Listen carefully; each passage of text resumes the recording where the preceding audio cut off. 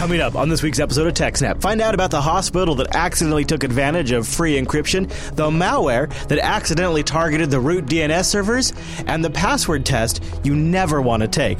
Plus a great batch of your networking questions, our answers, a packed roundup, and much, much more on this week's episode of TechSnap.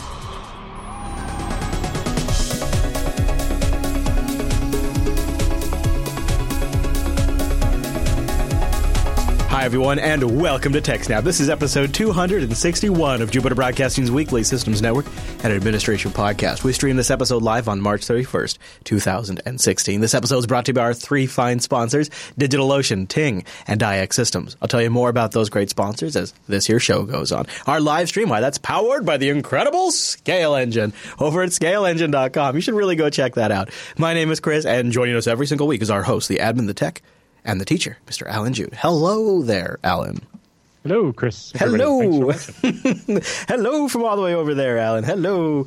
I'm pretty excited about today's show because this first story, when I was reading it ahead of time, I was like, oh, this is going to be whenever it comes down to something that's critical to the infrastructure of the internet, it always gets my attention because that's like big picture stuff, which is where we start out this week because we got a packed show. So why don't we jump right in? Tell me about this VeriSign investigation. Right. So VeriSign runs 2 of the 13 critical root DNS servers. And so they were doing an investigation into a denial of service attack that happened in November of 2015 that appeared to actually target the root DNS servers. It didn't really take anything down, although in some smaller regions there was enough attack traffic that it overwhelmed the server in that region. So people had some transient problems there, but it didn't manage to take out any of the big servers. But anyway, they're giving a talk at an upcoming conference detailing their investigation, and they have a post up here that we can get some details from ahead of that. They have I'll roll a little bit of this because they explain a lot in here. So here, I'll hit play. This is a visualization of anomalous traffic sent to a.rootservers.net on November 30th, 2015. VeriSign also operates j.rootservers.net, which received the same type of anomalous traffic. In the window here, you see a large square on the left side subdivided into smaller squares. This is a Hilbert curve representation of the IPv4 address space. The Hilbert curve is a fractal space-filling curve and is a very convenient way to visualize IP address space, as first popularized by the XKCD comic. It has the nice property of preserving adjacency at any scale. Here, the labels in each small square show the number of the first IPv4 octet, and if you follow them in order, you get the path of the Hilbert curve. Soon I'll start the data replay, and you'll see some colored dots appear. Each dot represents 1/16, and the color of the dot indicates how many queries were received with a source address in that /16.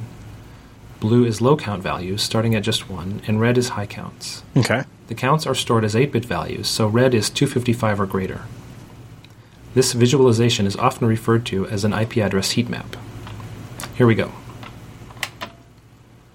So almost instantly we see blue dots filling the left side of the map. This is the first half of the IPv4 address space. Note there are some empty spots. 0/8, 10/8, and 127/8. These are all special or reserved address blocks. It seems likely that the attacker is generating queries with these source addresses. However, these reserved address blocks are filtered out before reaching our servers. The 128 net block stands out as interesting. It is the only /8 in the right half of the map to receive significant traffic. My guess is that this is a less than equals versus less than error on the part of the programmer.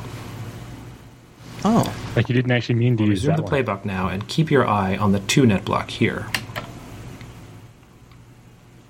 Here. Now you see a lot of activity happening in this area. It is quickly being filled with red, Here, I can zoom out. indicating at least 255 queries per /16. But what's particularly notable is that we're seeing these source addresses essentially in order. It may look sort of wandering and random, but this is the nature of the Hilbert curve. The spoofed sources are being generated more or less sequentially. So when the bad guys were doing the attack, they were spoofing each address in order. Through every possible IP address starting at 2.0.0.0. This heat map really makes that very easy to picture. Like, yeah, that's really neat. GL heat map is what he's using. Yeah, and then if you go further into the video, you can see eventually you can see there's 2 different groups of this botnet going at different speeds. So there's like one's going up in front, and then the second one starts up behind and isn't going as fast. And it goes through all the different stuff. The other interesting thing was to learn that Randall Munroe from XKCD popularized the best way to actually visualize data about the IP addresses. It's like he probably came up with it just for the comic, but it turns out scientifically this is the best way to do it. You know, XKCD is very influential. It is really something how often XKCD comes up in our coverage. Well, not just ours, but all over the place. And it's more that it's just, you know, because it's not just a comic. It's based on all the math and science. And it actually makes sense. Yes, exactly. Or you remembered the XKCD color survey? Yes. That was awesome. I think that's exactly. I think you nailed it. It's because they're really clever people running it. Yep. But yeah, it's not clear why a larger set of addresses wasn't used. Like why the whole second half of the net of the IP space was never used. Although because the attack targeted, so the other thing we didn't talk about yet is that the attack wasn't actually targeted on the root DNS servers. It turned out it was a DNS reflection attack against 2 domains in China. Oh, yeah. And just happened to have this negative impact on the root DNS servers. Oh, that's even in some ways even more fascinating. Yes, and part of the reason they only use the lower IP space is that most of the almost all IP space in China comes from the higher half, and that might have been part of the reason. Although when you actually fast forward through this, they don't seem to actually ever go higher than the /19 or the 19/8 net block as you actually watch the bits go through as he. After attempt. The other interesting thing is that here you can see where it's running at 2 different speeds. So the one button started in the middle of 4 and the other one started in the middle of 6. Yeah. And you can see how there's some green and it's not all perfectly red. The forward one isn't doing quite as many packets. Right, but the slower one seems to be getting better results. Doing more packets, yeah. So the slower one is attacking harder, but the faster one getting is more targets. Cycling through the addresses faster. And so then as he changes the scale and zooms out a bit, and then you can watch it do it again. But watch the one it's currently in the 9, and now it just disappeared. Yeah. But what it's actually doing is it's walking through the whole 10 block, but that traffic never gets to the internet because it's an internal address. And then you can see it resumes in the 11. Yeah, so it chewed through that entire 10 block in that time. Yeah. So the programmer didn't bother making an exception saying, hey, just skip all of the 10s. So it causes actual delay in the attack. So it's sitting there. Well, I guess it's generating all these packets that are getting dropped at like those local routers. Yeah. Okay. But yeah, and then the other funny thing is when the attack gets up to 19, it stops and starts over again at 2. So that's interesting. Yeah, and the delay before it gets to the 11 block as it actually runs through the whole 10 block, even though the packets never get anywhere. The researchers also note that they used a response rate limiting, which is basically a technology that says to help mitigate the problems with spoofing, we limit the number of results we send to each different IP address, so that one particular IP address that is the target of an attack won't have too many answers sent to it, so that it doesn't get completely flooded. Helping mitigate these on public resolvers where you can't just lock down who's allowed to do resolving. They say that the response rate limiting was an effective mitigation in countering up to 60% of the attack traffic, but response rate limiting can't do everything.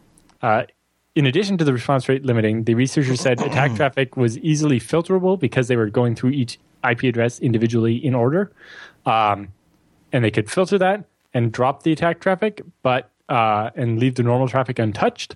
But the limitation was that it was a manual process, and so it couldn't quite be automated the same. Because you wouldn't want to get a false positive pattern of a couple of IP addresses in a row, make a request, and then you start blocking things. But yeah. Anyway, it's definitely worth checking out the rest of that video to see what's up. It's only about 6 minutes long. Yeah, cool. It is really nice. I love that. That's a great way to visualize it for such a large scale attack like that. Yeah. Yeah, pretty cool stuff to see. And so I guess that's actually on the official VeriSign YouTube channel, and we have that linked in the article that's linked in our show notes if you want to watch the full. Because I think the conference that they're going to have is in like South America, like Argentina or something, and so it'll be, not something you can just go to easily because it's far away. DNS is everywhere. So VeriSign has their conferences all over the place. So let's take a moment, unless there's any other thoughts on that. Nope.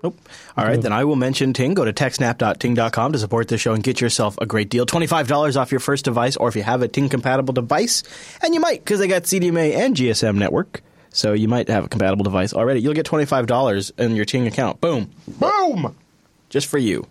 Yeah, you can call and speak to a human when you need help. They have really good customer service. They have a fantastic online dashboard. I love the Ting dashboard. You can turn devices on and off. And they have a great range of devices, from starting at $9 SIM cards. You can pop anything you want. Amazon Primable, $47 feature phones. The LG Volt 2, $66 Android phone getting Marshmallow soon. The LG Tribute is also a great phone. The Ansitel One Touch, the Nexus line, the iPhone line. They have the entire range over at Ting. And you only pay for what you use, your minutes, your messages, and your megabytes. They add them all up with your unlocked phone, and that's all you owe. No contract, no early termination. And like I said, you get to choose the network. It's powerful. And check this out. They're doing a 1+2. Isn't that a funny name? Yeah. They're doing a 1+2 giveaway. You can find out more on the Ting blog. They talk about things like the dual SIM design, USB-C charger, up to 4 gigabytes of RAM. Holy smokes. You can buy that from Ting right now, or you can find out about the Ting giveaway. They have information on their blog. Start by going to techsnap.ting.com. Go there, learn more about Ting, maybe try out their savings calculator, see how much you might actually save.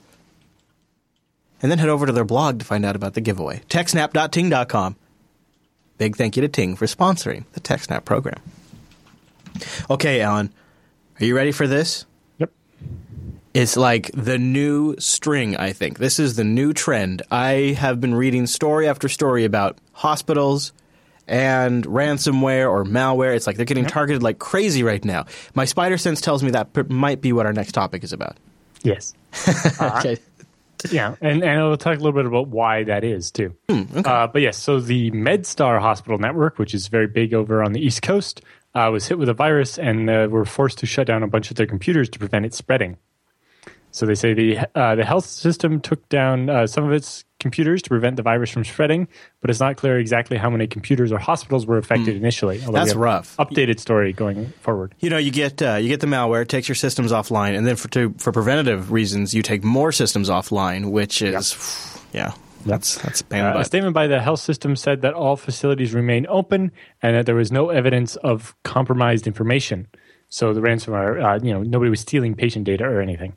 It was just encrypting data and holding for ransom. So the not-for-profit healthcare system operates 10 hospitals across the Washington, D.C. and Baltimore region with more than 100 outpatient healthcare facilities. And the health system has about 31,000 employees and several hundreds of thousands of patients annually. All right. So, a big hospital network. Yeah. So, maybe they should have better IT. One visitor to the hospital told ZDNet that staff switched the computers off after learning about the virus. So it sounds like maybe they had prepped, because of the news of hitting other hospitals, they had a procedure in place. So it's like, as soon as we hear about a crypto virus hitting, everybody turn their computer off. Scramble. Yeah. The person who was visiting a patient, one of the healthcare system's Washington, D.C. hospitals, said the computers were powered off for more than an hour with all patient orders lost for things that had been entered in but not actually done yet. So like maybe things had to be redone or, doctor orders certain thing to be done. It goes in the computer, you turn the computer off and it's not written down that still needs to be done kind of thing until the computer comes back on. They say it's not clear exactly what kind of malware was used in the cyber attack that happened on Monday. A spokesperson for the MedStar Health did not immediately respond to requests for comments. An FBI spokesman confirmed that they're aware of the incident and are looking into the nature and scope of it. So then ThreatPost had a follow-up post, which was from Wednesday, so it's a couple days later. They say the healthcare provider said the attack forced it to shut down its 3 main clinical information systems, which prevented staff from reviewing patient medical records, barred patients from making new appointments, and they said that on Wednesday, and said that no patient data has been compromised and the systems are slowly coming back online. Specifically, they say clinicians are now able to review medical records and submit orders via their electronic health record system. Restoration of additional clinical systems continues with priority given to those related directly to patient care. Say, while the hospital still won't officially confirm the attack was ransomware related, the Washington Post, along with other news outlets, are reporting that employees at the hospital received pop-up messages on their computer screens seeking payment of 45 bitcoins, which is almost $20,000, in exchange for a digital key to decrypt their data. Holy smokes. Holy smokes. The MedStar cyber attack is one of many hospitals in recent months targeted by hackers. Last week, the Kentucky-based Methodist Hospital paid ransomware attackers to unlock its health systems after the crypto ransomware brought the hospital's operations to a grinding halt. Earlier this year, the Los Angeles Presbyterian Medical Center paid 40 bitcoins, which at the time was about $17,000, to attackers that locked down access to the hospital's electronic medical record systems and other computer systems using the crypto ransomware. And I think that it's pretty obvious now that as long as hospitals continue to pay out these ransoms, they're going to continue to be targeted very hard. And they traditionally have such crappy upgrade cycles in their infrastructure that there's almost... Yeah, it's like XP everywhere. And it's like, how do we get something that, Although, that's for the access machines, maybe, sure. But you would hope the medical records are stored on something a little more solid, where you could maybe have a copy on right file system. But your client machines are always going to be your weak link, right? Well, yes, no. Run an XP, connecting to a server. If you get that get crypto ransomware, then you can't. If it can access the network share or whatever. The actual health record should be stored somewhere where they're not going to get crypto ransomware very easily. Maybe like in a SQL database or something. Well, the SQL database on a machine that's not going to get I follow you. Ransomware. Yeah. But I don't know how just food for thought. Just things work. Little TechSnap advice. I know that when there was a project at the college where I was to design a system for electronic health records, part of the requirement was that it would run on the computers the hospital already had. So they wrote it in Java so it would work on Solaris, Linux, or Windows. Not that Java is the best solution to anything, but in that particular case, it seemed to make sense. Yeah, well, of course. They say, medical facilities don't give security the same type of attention that other types of companies do, which is Craig Williams, who's a senior tech leader at Cisco Talos, which is a vulnerability research type place. They are there to heal people and cure the sick. Their first priority is not to take care of their IT environment. As a result, it's likely that hackers have been out there for quite some time and realize that there's a lot of healthcare sites that have a lot of vulnerabilities and are willing to pay if you can ransom them. Yeah, it's not going to be... I don't see this slowing down anytime soon. No, and the devices on these networks that these hospitals run, they're in a horrible state. Yep. And, so far they're only attacking, the computers. But, if they start disabling, some of the more appliance-y type things, like the dispensary type stuff, can get pretty nasty. So speaking of that, Threatpost has another, and the Computer World have a couple of links here. 1,418 remotely exploitable flaws in the medical supply system will remain unpatched. That's a lot of flaws. Yeah. An attacker with low skill levels will be able to exploit this, says CERT. Oh, good. Yeah. So, and then in related news, I saw one here from the Malwarebytes blog, and they picked out if you scroll down a little bit to the picture, pick out a particular hospital to pick on. Happens to be the one from my hometown. No. Well, not my hometown. It's too small to have a hospital, but the closest hospital. Yeah, right, yeah. The one you go to. The hospital where I was born and everything. So, yes, the Norfolk General Hospital has a website where they just have, information for visitors and so on, right? And it's a Joomla blog because that's what people use to design websites, right? Except for it's a Joomla version 2.5.6. Whereas the most recent version is 3.4.8. And it has a huge number of known vulnerabilities. And somebody went so far as to install the Angler malware kit on it. That's some pretty high-end malware there. Angler. Yeah, I remember Angler. Yep. That's the Angler Exploit Kit. They say, like many sites, this injection is conditional and will only appear once for a particular IP address. For instance, when the site administrator often visits the page, they won't end up seeing the malware. But when a new person goes to the page first time, drive-by dead malware and their system is compromised. So the obvious targets were obviously, staff going to the website. Maybe there's something there for them. Patients and the families of patients and visitors for those patients, but also students, because that hospital became a teaching facility for the McMaster University Faculty of Health Sciences back in 2009. So, there could be a learning management system and a bunch of other stuff like that on the website as well. They say the particular strain of malware dropped here used TeslaCrypt and demands a $500 ransom to recover your files. So while this is ransomware in a hospital, it wasn't actually targeting the hospital, but people that went to the hospital's website. Although it's not clear that it was targeted specifically because it was a hospital or if it was just they infected every old Joomla they could get their hands on. Yeah, right. Which might be the case. Yeah. But yeah, still. Pretty crazy. That one hits a little close to home. Yeah, I've been getting a lot of those on this show, so it's only fair. It's only time. It is. I think it's your turn. Yeah. Okay, well then let's take a moment, and you know what? Let's roll up our sleeves.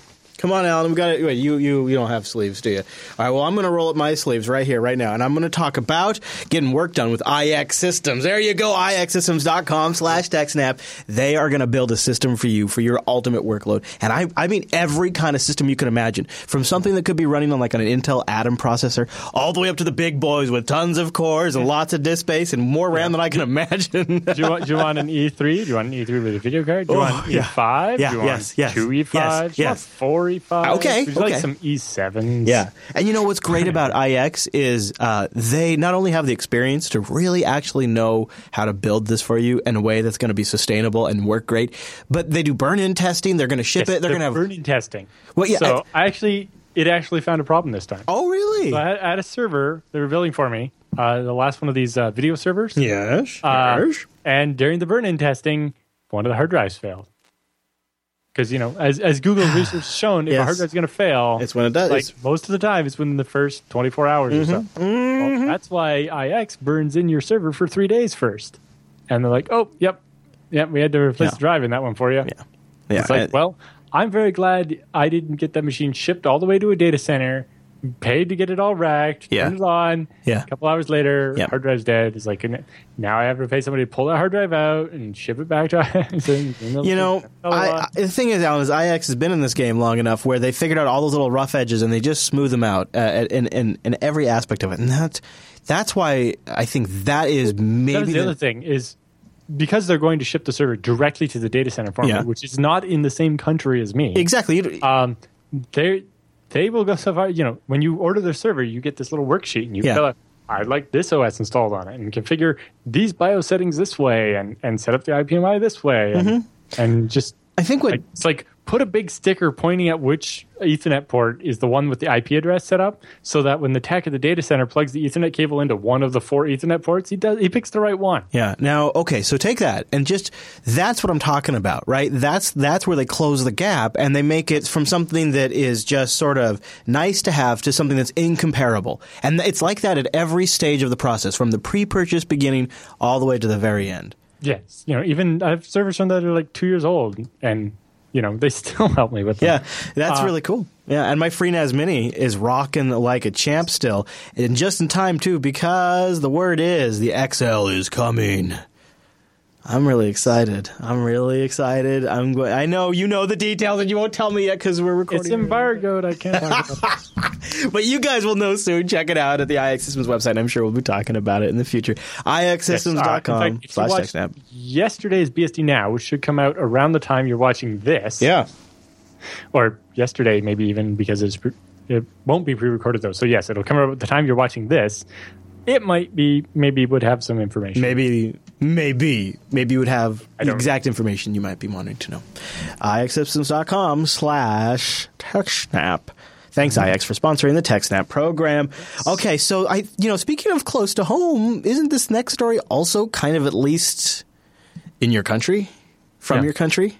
Where is the CNBC? I read that as the Canadian CBS. Yeah, No, so it wasn't nope. CBS. Damn it! I thought I had you for 2 stories this week. Back to the States we go.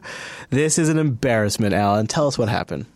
So CNBC did a little post about Apple and the construction of secure passwords, it was called originally. Right in the they hype. had a little box where you type in your password and it tells you how long it would take to crack. Oh, jeez. Along with the problem that their math was bogus and it would tell you a really long time for passwords that were not all that complex. Turns out, the site is over HTTP, not HTTPS, which makes perfect sense for a news site because you don't normally submit anything secure to it. But it was that, and it looked like it was submitting it as a GET variable too. So it would go in the URL. No. Then it would be in the referrer string. No. So you're submitting your password in plain text to the CNBC website, which is a bad idea.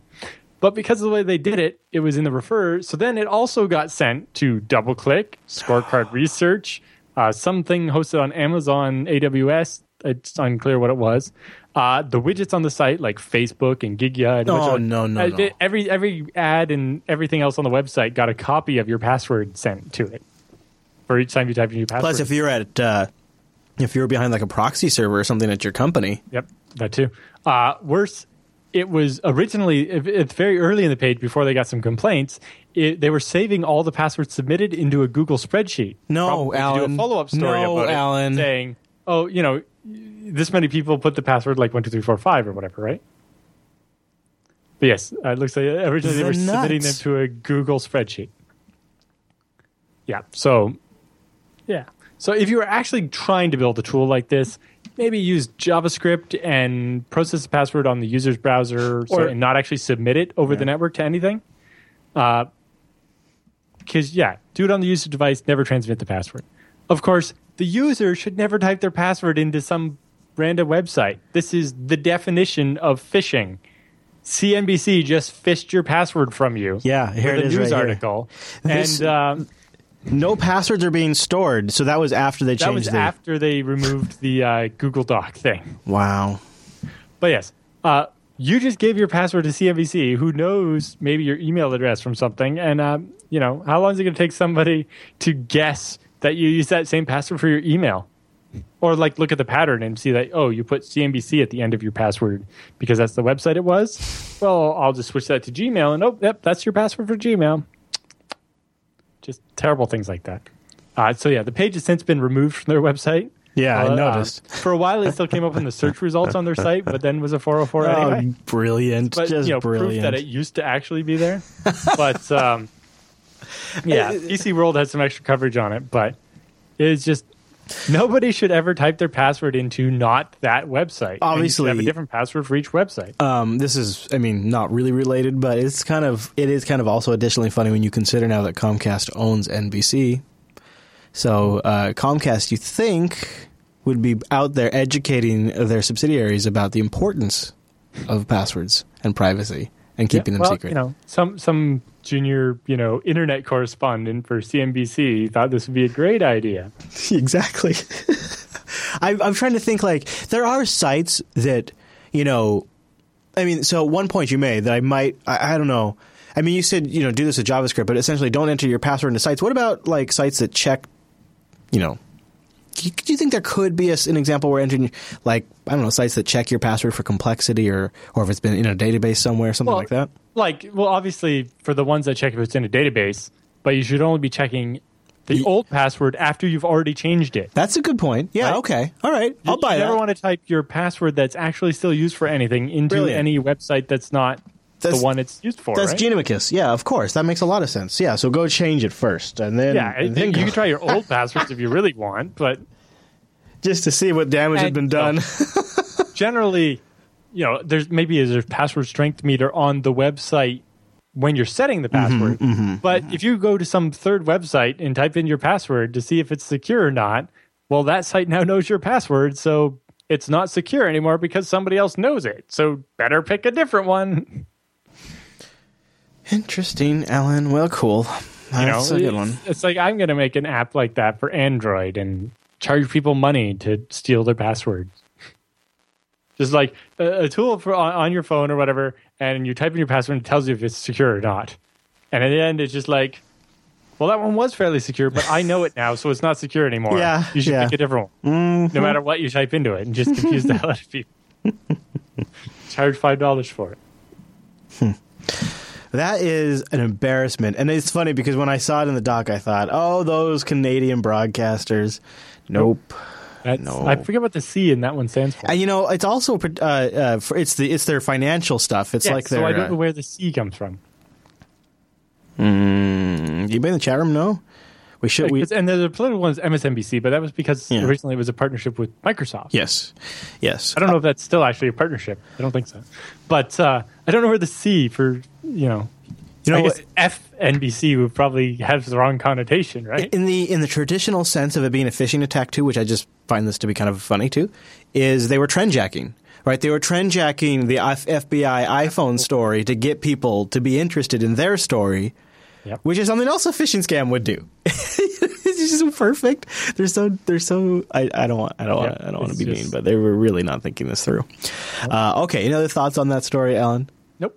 All right, well then I will mention DigitalOcean and use our promo code SNAPOcean, one word lowercase, over there to get yourself a $10 credit. DigitalOcean is a simple cloud hosting provider dedicated to offering the most intuitive and easy way for you to spin up your own cloud server. You can get started in less than 55 seconds, and pricing starts at $5 a month. For $5 a month, you're going to get 512 megabytes of RAM. That's right. They got all SSDs, so you're going to get a 20 gigabyte SSD. And, get this, a terabyte. I said a terabyte. A terabyte of transfer on the $5 rig. Yeah, it is, Alan. And their pricing structure is so simple and straightforward. And in each tier, you get more bandwidth transfer. It's nuts. And they have good 40 gigabit E connectors into these hypervisors, so you're going to get great transfer. It saturates my download here on my Comcast connection. I have 100 megabits down. It's awesome. Now, of course, that's Comcast, but they just, when I'm syncing from my own cloud, sync thing saturates the connection. They have a very simple, awesome, intuitive interface. It's awesome. It's very easy for you to use, and it's very powerful. It's awesome. That's my Australian. It's awesome. It's really awesome. It's really fantastic. And they have a great straightforward API you can take advantage of with lots of nice tools already built around it. So use our promo code SNAPOcean and go spin up a rig right now. Here's an example of some tools, too. How about this one? DOCTL, the command line interface to DigitalOcean. Command line tool to use the API to do stuff. Yeah, exactly. They're using their version 2 of their API, and so they have it themselves. Look at that. This is so cool. You can go look at this. It's a full on. It's just look at this. Look, DOCTL compute droplet list in region New York and output to JSON. That is slick. Of course, they got data centers in San Francisco, Singapore, Amsterdam, London, Germany, Toronto, and a new one in India as well. Look at that. Compute SSH. This is really cool. And, it's written in Go. It's completely open source and available on GitHub as well. So check it out. DOCTL. One of the really cool tools that's based on the API. Lots of other really nice open source code you can take advantage of, too. DigitalOcean.com. Use the promo code SNAPOcean. Mm-hmm. And a big thank you to DigitalOcean for sponsoring the TechSnap program. All right, so you heard Alan just mention it a moment ago. Go download this week's episode of the BSD Now program to find out more about the free NAS and all of the other BSD Now shenanigans. Check the calendar for our live times at jupiterbroadcasting.com/calendar. But with the news all done, it means it's time for the TechSnap feedback.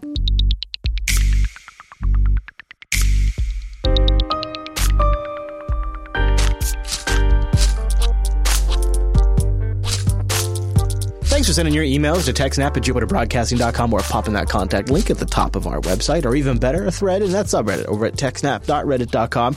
Ryan's got our first email again this week. Hey, look at that, Ryan. Thank you very much for emailing in with some more great questions. Ryan writes, watch out, it's a pfSense question alert. In fact, it's a bit of a networking theme this week. I've been running a pfSense firewall for over 10 years. I keep an eye on it with Nagios. Just recently, Nagios has been warning me that the pfSense system has over 150 processes running. It usually happens about after 15 days of uptime. I don't see any zombie processes in top. However, in the web GUI system activity, I do see a bunch of user local bin php-f user local package entries. Is this a misbehaving package? Where should I start looking to see why there's so many and why they grow over time? That's question number one. Right. So in top, looking at the zombie number is not that helpful. You might actually, from the command line, just run like PS, AUX, WW, or something like that, and to get a full list of all the processes that are running and see if there's any that are suspicious, or if there are, 20 copies of one specific one, then that might be your thing. Because I don't know if that system activity log is just showing that command's being run every so often, or if there's actually that many. I mean, it's running package, right? I mean, it makes me think maybe it's like maybe one of the back end updates. Yep, because it's running PHP to run some script, so I don't know in particular. My thought, if it's using PHP, that's probably something from the web admin, like a plugin updater that's running is in the background and failing. And because you have such an old installation, maybe it's just failing because the package isn't being updated anymore. I doubt he's using a 10-year-old installation of PFS. But if it is an older installation... Right. Okay, so it's hard to say. Part 2 of the question. To enhance publicly facing SSH servers, I've added Google's two-factor auth to the already required password and PKI. While this is great, it seems a bit excessive. Instead, I thought it would be a good idea to try a tiered approach. If I connected and presented a key and a password, it would let me in. But if I didn't present a key, the server would ask for my password and then the Google auth token.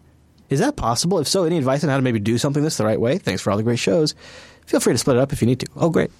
I think something like that is possible. I don't know off the top of my head.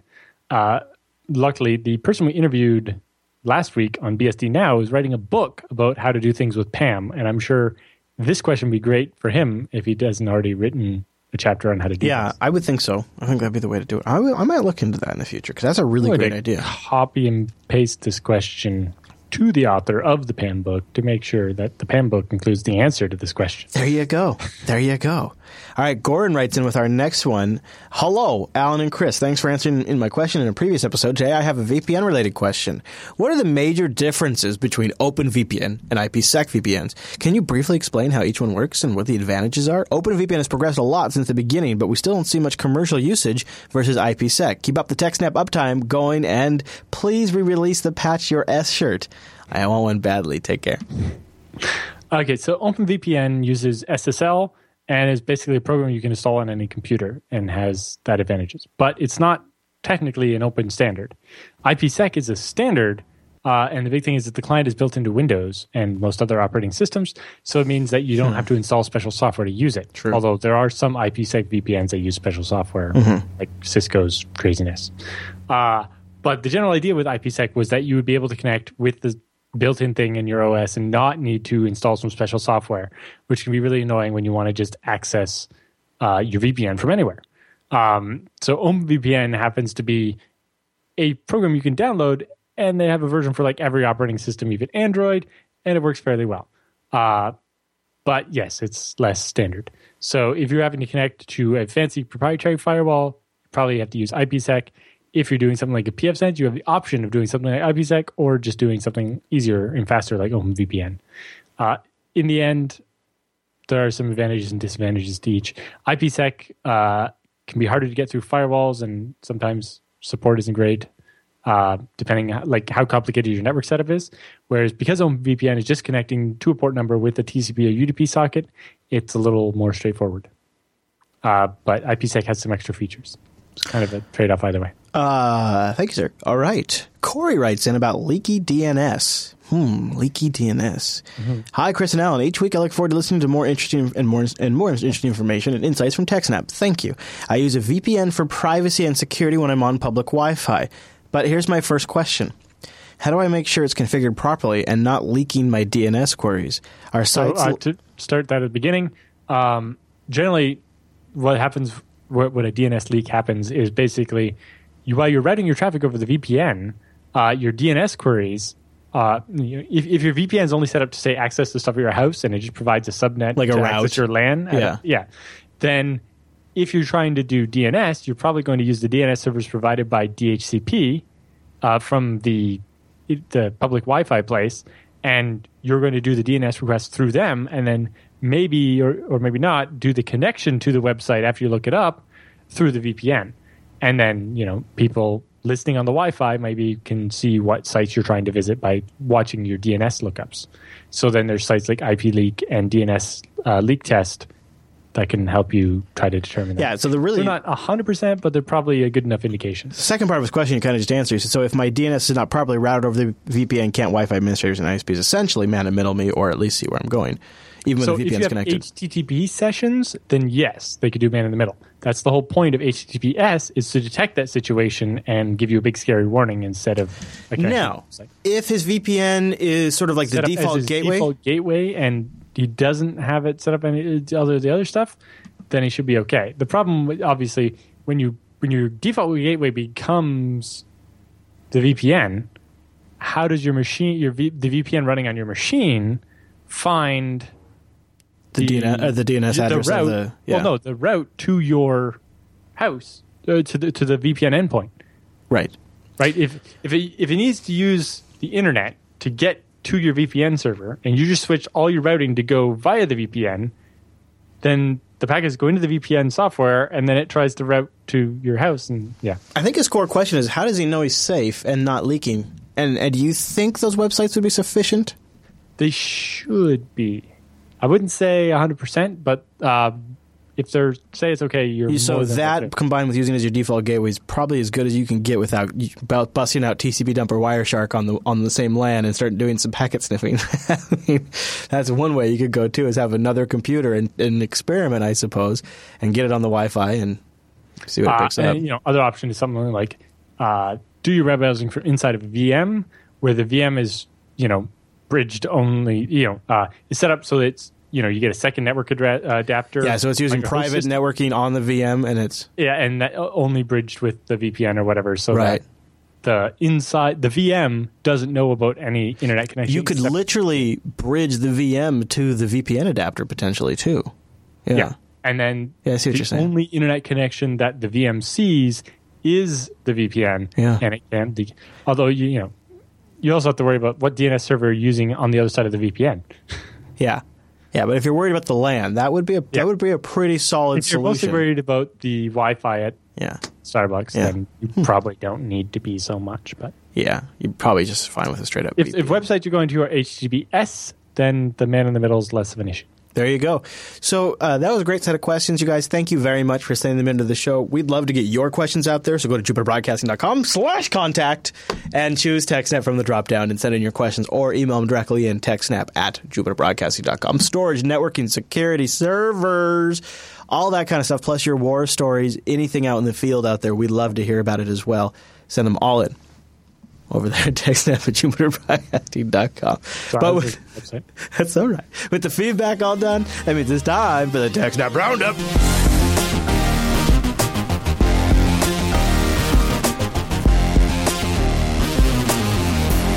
Welcome to the TechSnap Roundup. Yeah, that's what that crazy music means, are the roundup of stories that just didn't fit at the top of the show. Sometimes they're epic, and we want to tell you about them. Some of these links came from our handy subreddit over at techsnap.reddit.com. This first one makes me smile, not because of the crazy core count or crazy memory count, but because of the graphic at the top of the post. It's a great way to illustrate outage. It's their uptime graph and then a huge...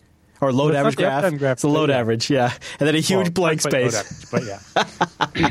So this is an article from the CSC IT Center for Science in Finland, and they have a supercomputer there. And in the kind of green bars in your graph, that's how many cores are online in their supercomputer cluster. Woo. And the top of that graph, where they pretty much always are, is just shy of 41,000 cores. 41,000, Alan.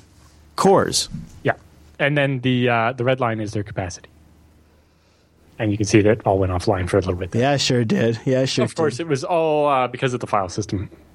Really? About a month ago, the CSC's high-performance computer services suffered the largest unplanned outage it's had in a very long time, and they had to manually recover 1.7 petabytes of files made up of 850 million files. Yeah, something went very, very wrong with their Lustre distributed file system. Lustre, okay, all right. And there was some problem, and FSCK fixed most of it, but couldn't fix a couple things, and they kept trying, and then there was a bogus inode that was crashing their Linux kernel. Oh, jeez. So they were just like, all right, what we're going to do is we're going to make a fresh file system and just move the files over. And if you scroll down a lot, you can see there's the chart here, white and red graph. Yeah. So you can see they were copying the files. It was going very well. Things were going very fast. And you can see it going up sharply. Yes. And then they hit the first user who had millions and millions of tiny files. And the performance just went... And all of a sudden, it was going to take weeks to finish the copying operations. Man, that's a bummer. Because the disk they had, they got maybe 3,000 IOPS total. And the restoration process required 6 IOPS per file. With 850 million files, that was going to take a long time. Yes. So then they tried a bunch of other things, faster RAID arrays and different disks, and they had like a data warp SSD node, and they tried to use that. And eventually, they decided, let's try a RAM disk, because that'll be super fast. Sure. We need But speed. the most amount of RAM they have in any one system is 1.5 terabytes. Oh, is and that they needed all? at least 3 terabytes of space. Oh, yeah. So they exported the RAM disk over iSCSI and then created a RAID array across them. No. That is a hilarious concept to me. A RAM disk over iSCSI. And I bet people do that all the time, and I've never even thought of that. But they got well over 20,000 IOPS, which, over the network makes sense. But, I know NVMe devices can do a lot more than that. But they're also not 3 terabytes in size, right? So they had that, and they managed to get their files recovered. Wow, Alan. They cover the whole thing. Part of the problem was that, as you might expect, they have this /WRK, which is short for work. Yeah, sure. So there's this little work directory, and people are supposed to only keep temporary files in there. Yeah, and just toss it in there. their documentation and SLA say that directory can just go away randomly at any time. Could get deleted. Yeah, everybody's had one of those. They don't worry about backing it up or whatever. Well, it turns out everybody keeps all their important files there. Yeah. As you would expect. Users always keep their files in the wrong place. Yeah, I've seen that every single time. So, they have these nice project directories over here where we back it up and your files will be fine. Might even have quotas over here, something like that. Yeah. But nobody copies them over there. Delicate permission set. Yeah. Their main mitigation actions are: we will further clarify and raise user awareness of the role of the work directory as a temporary storage space. This is often a problem that I think is actually the symptom of maybe a more complicated setup than it needs to be. Part of it is moving data from the work directory to more permanent storage, like archives or the user local storage, will be made more frictionless. Yes. Because apparently it's too hard right now. Exactly. So everybody just uses the dumping ground with 777. And then the other one was that apparently it wasn't as fast as they were expecting. When some of the copying operations they were seeing were doing like 800 megabits per second, but they have a 10 gigabit network infrastructure. So they were like, why are we not using many gigabits here? They say the recovery actions are documented and modifications to disaster recovery plans have been made so that a similar future issue can be dealt with much faster and better. And they say the next procurement and long-term development plans will be taken into account the user needs for reliable storage. So maybe they actually don't have enough storage that's all set up to be reliable, and they have all the scratch space, and people are just using it because there isn't enough permanent storage. They also considered, currently we're self-supporting our Lustre FS, but we could buy commercial support from Intel. But doing that requires switching from they don't say which version of Linux they're using, but they would have to switch to Intel Enterprise version of Lustre. And doing that in the middle of the lifecycle of their system is just too much work, and they're actually glad that they've now developed all this in-house expertise by dealing with this particular issue. True. That is a genuine upshot. But they're looking in better ways to monitor for data corruption so they can detect this sooner and maybe deal with it. They're also looking at file system policy and architecture. Like maybe the work directory will actually be sharded and split out so that if there's corruption, it only affects a portion of it instead of all of it. Although, if you have a giant file and you only corrupt part of it, probably lost all of it, really, right? But yeah, the CSC will always will frequently remind customers in user guides and training material that /WRK is not guaranteed and can be erased without notice. They're going to add this to the message of the day every time you log in. They should just do it. They should just do it every 30 days. Exactly. Also, the policy for the /projects file system is likely unclear to many users, and there's likely a lot of critical data there, and it should be included in their training materials. They also said that the other findings, the point-to-point data transfer between different systems was often relatively slow for our current tools. So I think possibly they're using like SSH or something, and they're hitting CPU limits or something, and only using like 1/10 of their network bandwidth. They also say they'd like to identify programs and users who create huge numbers of files, like more than 1 million tiny files, and provide instructions on how they could possibly avoid doing this, or at least have clear instructions or scripts to clean them up afterwards. Smaller numbers of files would make recovery a lot faster. They say communications played a critical role. They're looking at actually adding a dedicated communication person to their disaster recovery team to deal with this, so that users have a better idea what's going on. You know what? All this training they're talking about, all this, we'll teach users, we'll tell users, we'll show users. The only way they're going to make that possible is if they actually did have a dedicated person to communicating that constantly. Because you always have to message that because there's change, there's churn. Yep. You have to constantly message it. Yep. They also say they would like better tools for collaboration in a crisis. They say information was spread across multiple chat and other tools, and this would really have helped coordinate multiple threads of work if everybody used the same chat system. So they said we should agree on a common communication channels in a crisis in the beginning and have all stakeholders there, including managers. So, IRC is the best. But yeah. I'm thinking Mattermost. Of course, you're thinking IRC. And you're thinking Telegram. Yeah. They also say having a way to get a quick backstory for people that join the team in the middle of the incident. Oh, interesting. So they have this timeline of what happened after the fact, but they almost need to maintain it as they're doing it. As you're bringing people on to help. So that when somebody comes in on stage 3 of the recovery or whatever, they can see what's already happened and what's done. The challenge there too, Alan, would be your busiest people are going to be the people that... You're in the middle of trying to solve the problem. You don't really have time to write the timeline. Exactly. But if you don't, then other people that are going to come in midway through to help you are going to be so far behind. How do they help? Yeah, like you bring them in, but then they can't be brought up to speed because you're too busy solving the problem. That doesn't work either. Yeah, so working on that. They say the high-performance computing specialists work contract hours during office hours, and the service level agreement they have for this computer system is also office hours. However, in an exceptional situation like this, it's an emergency. People may volunteer to work longer hours. This needs to be managed to avoid people becoming overloaded. So specifically, if they work overnight for 2 nights to get the system back online, maybe they should get 2 days off. Yeah. They say the disaster task force should agree on how many extra work hours to put in per day, and it would be a good idea to possibly arrange shifts or something. Yeah. You got to plan for this. Commandeering a little-used common area space as a war room improved effectiveness in a phase where tight collaboration was required. So taking over the break room and being like... Yes.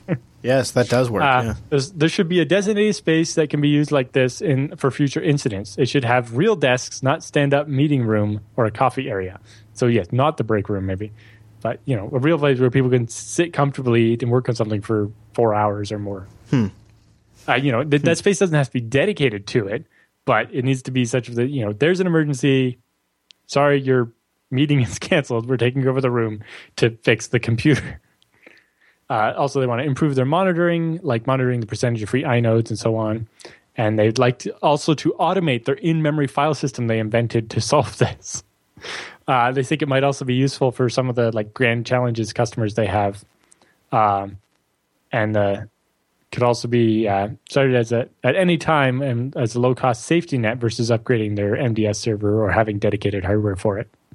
So you just set it up in their Slurm thing and just set feature equal more IOPS. And also, yes, they said separate the /WRK into smaller chunks using the distributed namespace feature. But for that, they'd have to upgrade to Lustre 2.8, and they need to be planned at least 6 months in advance to do that. Yeah, that's an interesting bit of insight into their internal politics. Yeah, it's a big infrastructure. That 6 months is. That's not unheard of. And there's a lot of important science and yes. Lots of people using this computer. They have 41,000 cores. Yeah, actually, in that regard, pretty incredible that they even consider it. Let alone that the window's 6 months, sure. Okay, Alan, let's shift gears major here and let's get back to roundup speed. Yeah, roundup speed. Back up. We'll pick up speed with Mattel versus Chinese cyber thieves. Yes. What's this about? Yes, so Mattel got hit with the fake CEO scam.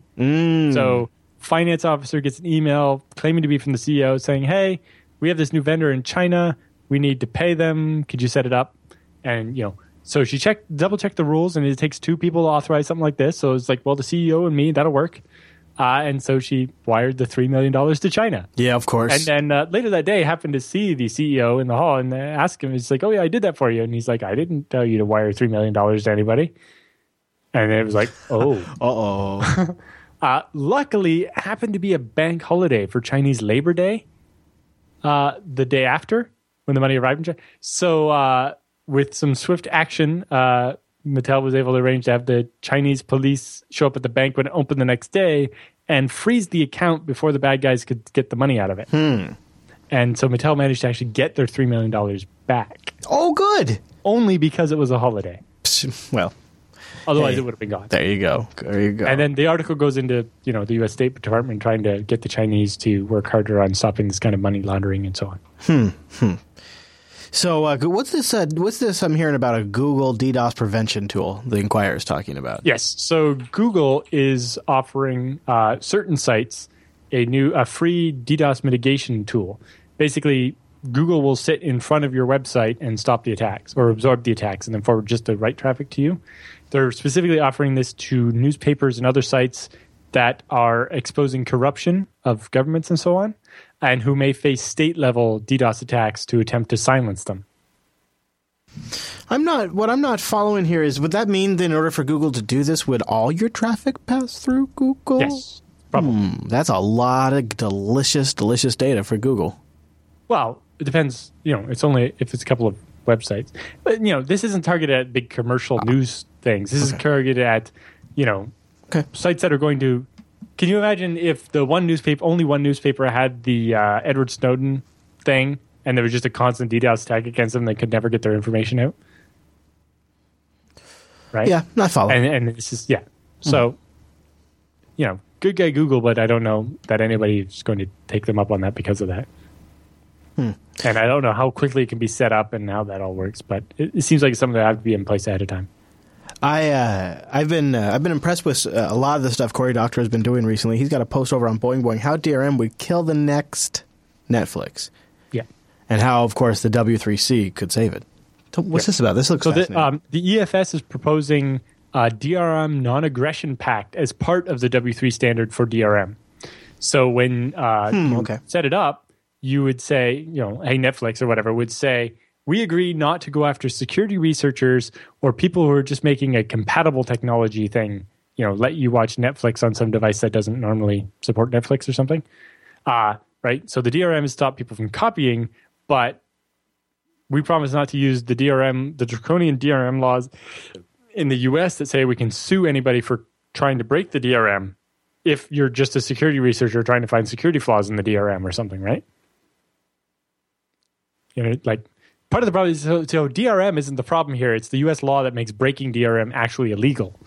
That is the problem. Yeah, and that is a war that he's beginning to fight. The EFF is proposing a non-aggression pact so that people that implement the DRM would say, we promise to not go after security researchers while at the same time still being able to enforce our DRM. Because, for Netflix, they'd be perfectly happy to not have DRM, but the movie studios insist on it. And they can't get the movies without it, right? They do say that. Right. But then why does all of their own original content that they pay for and own wholly have DRM on it? Because it's easier to do everything the same than do different things, really. I guess so. I mean, iTunes is able to do it. iTunes is able to sell DRM to non-DRM content in the same interface. Well, that's selling. That's different. I suppose so, yeah. But yeah, it'd be cool if maybe you could have... maybe one day MP4 stream of it, but yeah, I mean, just because it'd make it so much easier. Yes, but at the same time, Netflix doesn't want their shows to show up on torrent sites. Not that they don't. They do immediately.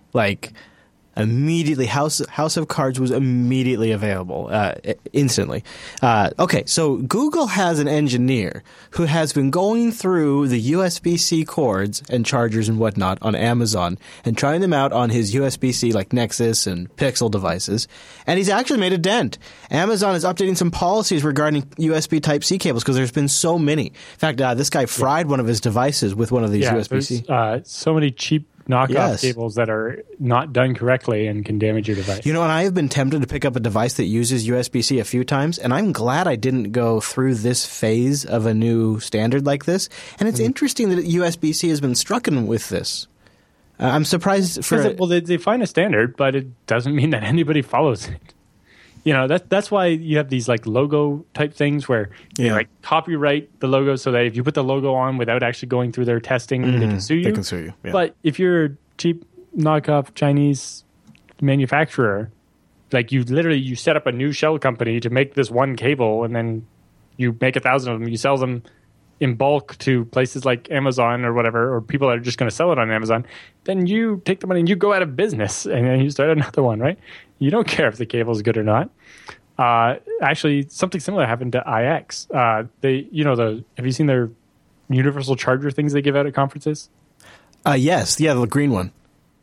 Well, I had a blue one, but anyway. Oh, okay. One of the iPod connectors doesn't actually fit an iPod. It won't actually go in. The 30-pin one? I don't remember which one. Yeah, because I know it has a 30. I'm like, wow, how quaint! It has a 30-pin connector on there. But no, I don't think it's that one. It's like a newer one. One of the newer ones doesn't actually fit because cheap Chinese design. Well, there you go. And they're like, yeah, that kind of sucks. We bought a lot of them. Yeah, they're fun. But it does work is the different USB sizes, so that's nice.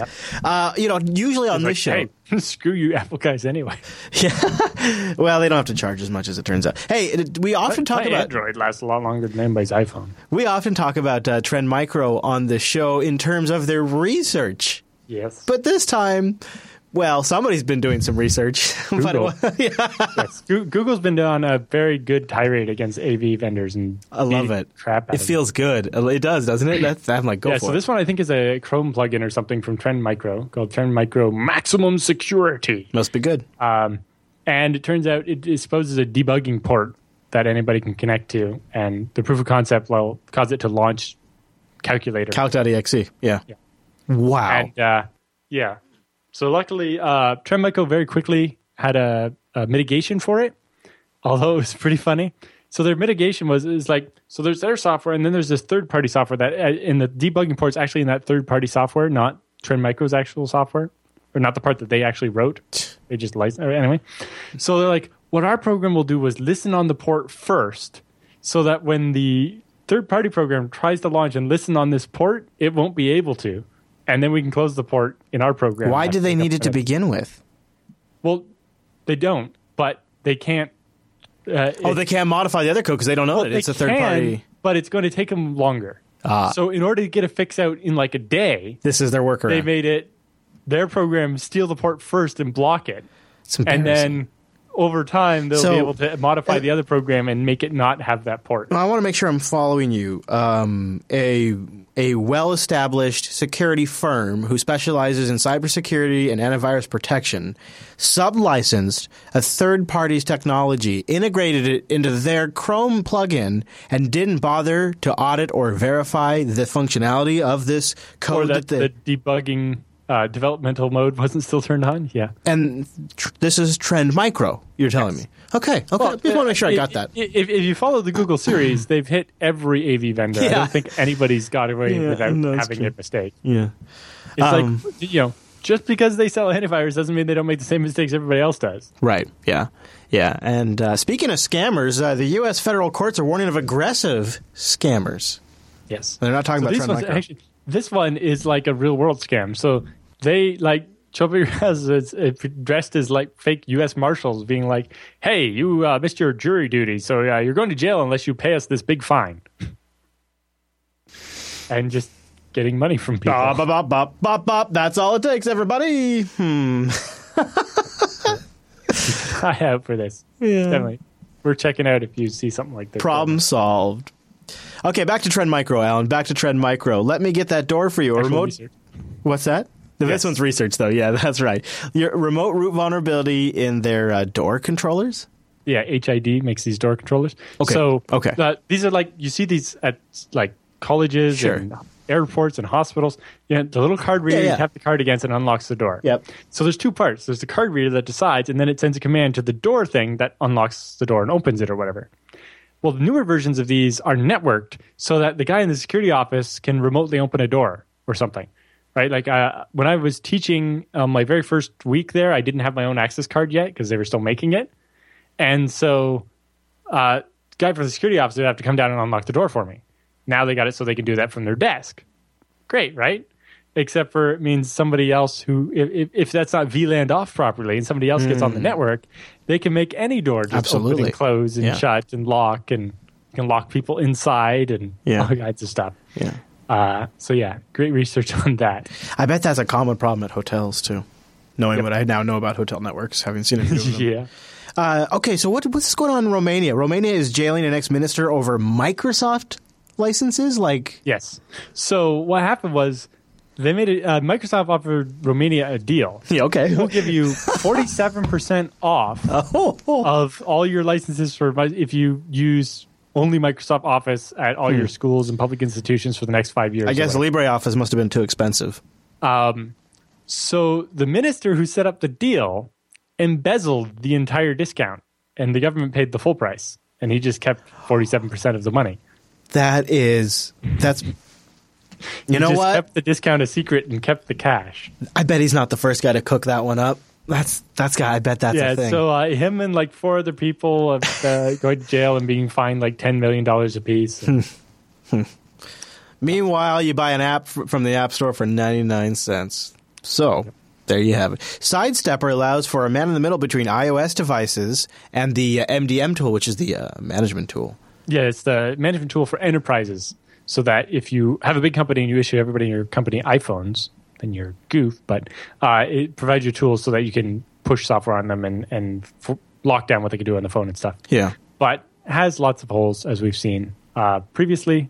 With things like Xcode Ghost and if you can jump. I mean, you'd have to be on the same network though as the MDM server to do that, not right? Necessarily. Oh no, I guess not. No, one. Yeah, too. and I guess once it's set up and connected to the server, you're managed. Yeah. Okay. Yeah. That way. Okay. So this allows a man-in-the-middle attack so that you can be like, "Hey, I'm your MDM server. Please do this." Yeah. So and I'm loving there'll be a locker for phones. You'd have to know. Can you imagine that your phone crypto lockered? Yeah. Oh, jeez. Well, or even just replacing the lock screen or something. So it's like, oh, you would like to use your phone? Wait, didn't we cover Android malware that was doing that? I don't think so. I think that has been a story. But I don't know. I'm thinking one integrated with Apple Pay. It's like, put your thumb here and Apple Pay me, and then you can use your phone. In-app purchase to unlock your in-app purchase to unlock your phone. I love it. Okay, so speaking of mobile devices, this is why I think ad block is a sure thing on mobile, because there's an interesting stat over Business Insider, and this is, they make money on ads, so this is not good for them. Ads on news sites, and that's them, gobble up as much as 79% of a user's mobile data plan. That's not possible. Only ever went to news. I think it means 79% of all traffic from the news site. That sounds possible. Yes. Related to ads. I think it's only, but they actually say later on that it actually could be between 10 and 50% of the overall data plan. It's a pretty big range. Well, that really depends how many videos somebody watches on their phone. Ad blockers for mobile are almost a must, though, don't you think? Well, I think, it depends. If I'm on Wi-Fi, but mostly I would do it just to make the things load faster, right? Yeah. And save my battery. Right. Also, it depends on what you count exactly.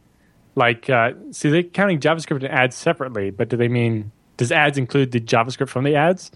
But also, Google Analytics, I consider that kind of more on the ad side than on the website side. It's right functionality for the website. So their data was done by loading full pages without ads or JavaScript elements separately to see how they perform. Yeah, I don't know that their process was very good for that. This is interesting because Google's working on Amped, right? Facebook has their feed that's super fast for news. Apple has Apple News that's all about getting you the same kind of news content. Apple, iOS had an ad blocker by default on the newest one, right? And there's a big uproar. I don't know. I don't use Apple. Yeah, there's an iOS built in. There's the APIs to the OS are built in, and there's plugins. There's apps that you get in the App Store to enable it. And there's rumors that may be coming to other ones too. And I think it makes the case for maybe why you would really want to use an ad blocker and why it's more important on mobile than it is on desktop even. Well, yeah, especially if you are, using a lot of your data plan. I don't think outside of when I was in another country and using more than usual or, at a conference or something, I don't know that I've ever used more than 100 megabytes a month in mobile data. I don't tend to use a lot myself either because I tend to load everything on Wi-Fi and then I'm running off of local storage when I'm mobile most of the time. Okay, Operation Blockbuster, unraveling the long thread of the Sony attack. Yes. So this is slightly over-stylized. A bit of research into the Sony hack. Holy shit, this isn't a comic book? This is a research paper? Yeah, I know. Wow, you guys, go check this one out in the show notes. The first couple of pages, you'd literally think this is a comic book. Yeah. It is very stylized. Yep. But, if you were curious about some of that Sony stuff, people have been researching it the whole time since it happened. You know what? I'm going to save this to my read later queue right now, actually, because that would be really good.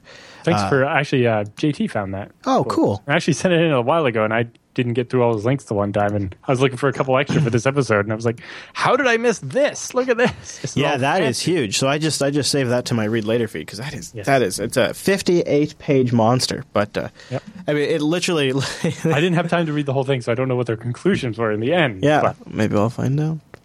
Okay, so I wanted to end on a funny tweet. Yes. It's a little visual heavy, so I apologize to our audio listeners. The tweet is linked, though. I'll try to describe it once I reveal it, though. And I loved it. It's by Ty Bowser. Yep, that about sums it up. How Wi-Fi works. And it is a GIF animation of pedestrians walking through a very fast, nonstop moving intersection. Well, it's an intersection, but it's like a star shape. It's not your regular two roads intersecting. Right. There are 1, 2, 3, 4, 5 roads intersecting at weird angles. And they're all driving at once, and they're not stopping. They're not hitting each other, but they're not stopping while pedestrians are crossing the street. Yes, and the motorcycles are turning and... That's great. I see some crazy, but they're just people walking. You know what? And cars zooming everywhere. I'm gonna retweet it right now, and so you can go check out twitter.com/Chris Elias. Just scroll ways back in my feed, and you'll see it in my feed if you're curious. Yep. There you go. And of course, you can find links to everything in the show notes at JupiterBroadcasting.com. Just look for 261. And that is where you will find all of our goodies. Alan, is there anything else we need to cover this week? The chat room points out that in reality, all those things would have been smashing into each other, and the packets would have to be resent. Unless it was self-driving cars and the people walking across the street were robots, then it could possibly work. Right, but if it was supposed to be Wi-Fi, then signals would be crashing into each other. Yes. But you wouldn't die. You would just respawn and try to send it down. Yes, over and over. All right, so I think that is the end of the business. Hey, Alan, we make a Frogger of packets trying to get through as other packets are zoomed. We should mention we want people to join us for the 14th a little early at 11 a.m. Pacific, which is that'll be 2 p.m. Eastern. So that'll be 1600 UTC. Yeah, we're going to be doing another double. It's cray, you guys, and so we need your emails. 1800 UTC. Yes, 1800 UTC. So we definitely need your emails. So please do send those in, your questions. We definitely need those. And also, I invite you to hang out. It's a lot of live show because it's not just the shows themselves that you watch on the download, but all the stuff in between when we're switching between shows, all the shenanigans while we rush to prepare, all that kind of stuff. Except for this week. Holy smokes. Super prepared. I had some free time after BSD Now. Wow. Because I was working on getting my internet. So as part of the Scale Engine upgrades, we had to change out the switch at the Meet Me room in the data center that connects all of our different uplink bandwidth providers, and happens to be also where the connection from my house gets linked up. Yeah. And so there was going to be downtime of my internet sometime after 4:30, but it ended up being 6:30. So I didn't know exactly when it would be, but I had to be standing by ready for it. Yeah. So I was just working on the show notes while I was waiting. And That's ended nice. up writing the entire shows for that both. worked out great. It was great. Yeah. So there you have it. That is the end of 260. And we have now crested in the 260s. I think the next block of numbers I'm looking for are the 280s for some reason. And 277 will be a good one. I'm looking forward to that. But, yeah. At 286. Yeah, yes, exactly.